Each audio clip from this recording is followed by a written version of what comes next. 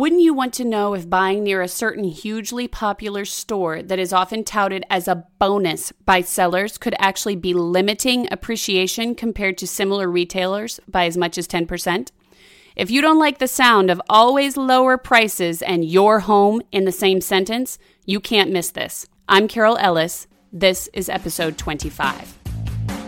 You're listening to Real Estate Investing Today, the one podcast that tomorrow's real estate moguls listen to today, where in just 9 minutes or less each day of the week, you receive fresh real estate investing strategies, leading-edge financial tips, and relevant news nuggets, along with full access to the infamous REI Today Vault. Coming to you now from iTunes, Stitcher, and online at rei.today. Here's your host, Carol Ellis. So let's just get this out in the open. We all love the people of Walmart. Some of us have even been the people of Walmart if we really needed that toilet paper run at midnight, and that's okay. Walmart gets a lot of grief from a lot of different directions, and this podcast is not about Walmart shaming its customers, or honestly, even shaming its management. This podcast is about alerting you to the cold, hard facts that if you buy a property near Walmart, it could cost you by comparison to buying your other big box retailers. Now, before we go any farther, I want to take a minute to put you on high alert. REI Today has gained what we're calling first look access to a brand new real estate training that includes, among other things, access to $600,000 in funding for all types of real estate deals. If that sounds like something that might be too good to pass up, and let's just say it's not something that's going to be available forever, then I recommend you watch this training tonight, the only time that REI Today is going to offer it, at 9 p.m. Eastern, or for our West Coast listeners, 9 p.m. Pacific. Go to www.rei.today/funding600 if you're serious about jumping into real estate or escalating your business in a meaningful way. It will be worth your time to do it.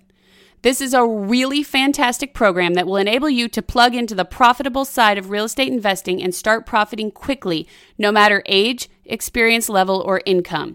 And that's the last you're going to hear about it from me, so please, don't delay. Go to www.rei.today/funding600 now.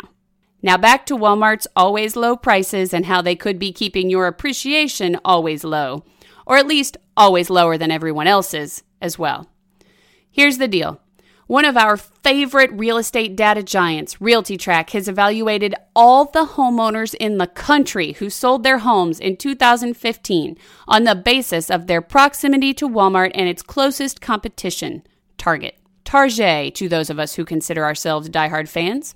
The homeowners who lived near Walmart sold for prices that equated to roughly, on average, 16% appreciation over the lifetime of their ownership, which doesn't really sound all that bad until you start comparing.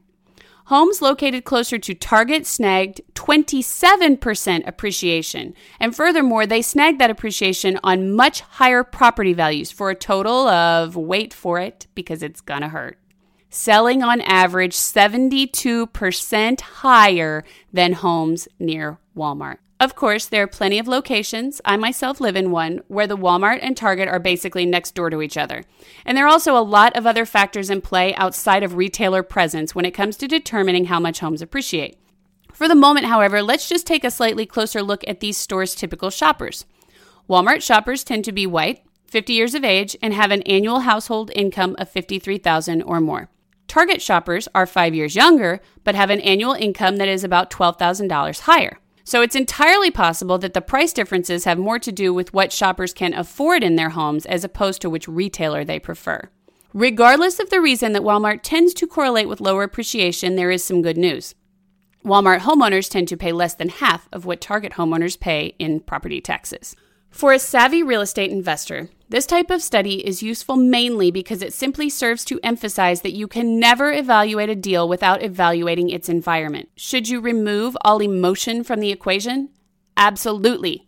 Should you remove all external factors and trust anyone who says that they figured out a way to do so? Probably not. Always consider every angle of a deal, including the local housing trends, before sinking your hard-earned money in. Want more information on how retail presence affects property values or vice versa? Check out our exclusive 2016 Housing Retail Resonance Report in the REI Today Vault at www.rei.today/vault. Not yet a member? Text REI Today, no spaces, no periods, to 33444, and I'll provide you with fast, immediate access to this report and a lot more timely, insightful information that will make your investing safer, faster, and more profitable.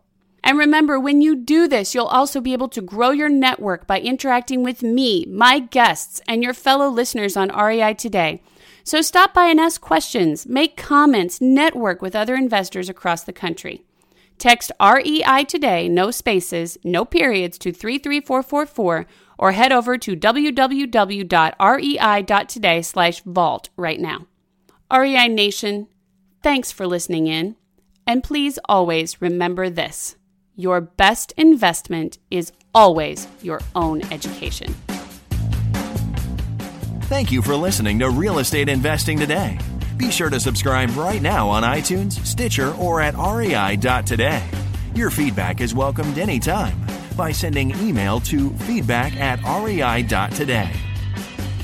This show is for entertainment purposes only, does not constitute the offering of any securities, and is not intended as legal or professional advice for your situation. Content is property of the REI.today network.